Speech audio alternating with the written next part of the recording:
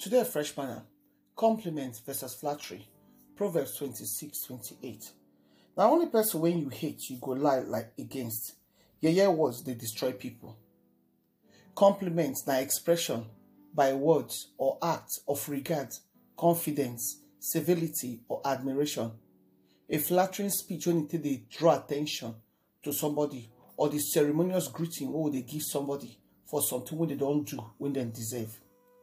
Flattery is the art of using commendation or excessive or exaggerated praise, adulation, or false and insincere praise.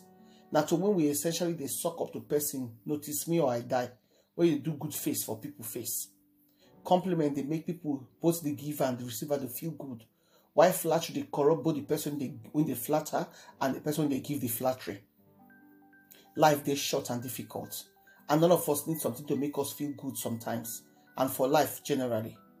We never know what anybody they go through, especially these days for this generation.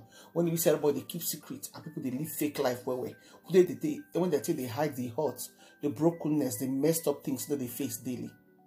They say flattery will either get you nowhere or everywhere. Not true. The motive of flattery is to get attention or get something that somebody will not go get otherwise. Why compliments and the positive praise they give without ulterior motive, but what they acknowledge, say somebody don't do something when you deserve greeting, to say well done, among other things. Compliments feel make person look good.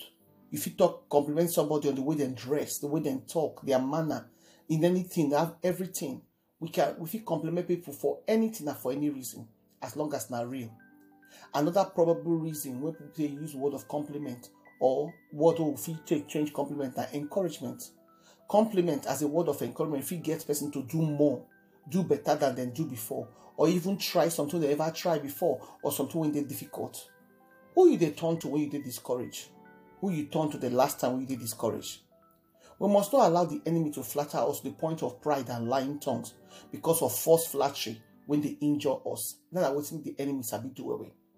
Some people they don't master the art of flattery. And they go use and take gain favor, take gain followers to do anything for them. But we must learn to compliment people, to make them feel good, and to put smile on their faces when they hear nice things when you talk about them. Some people they accept compliments graciously, while other people go do one like saying that they are right, or they go they proud. Some go just shut you down.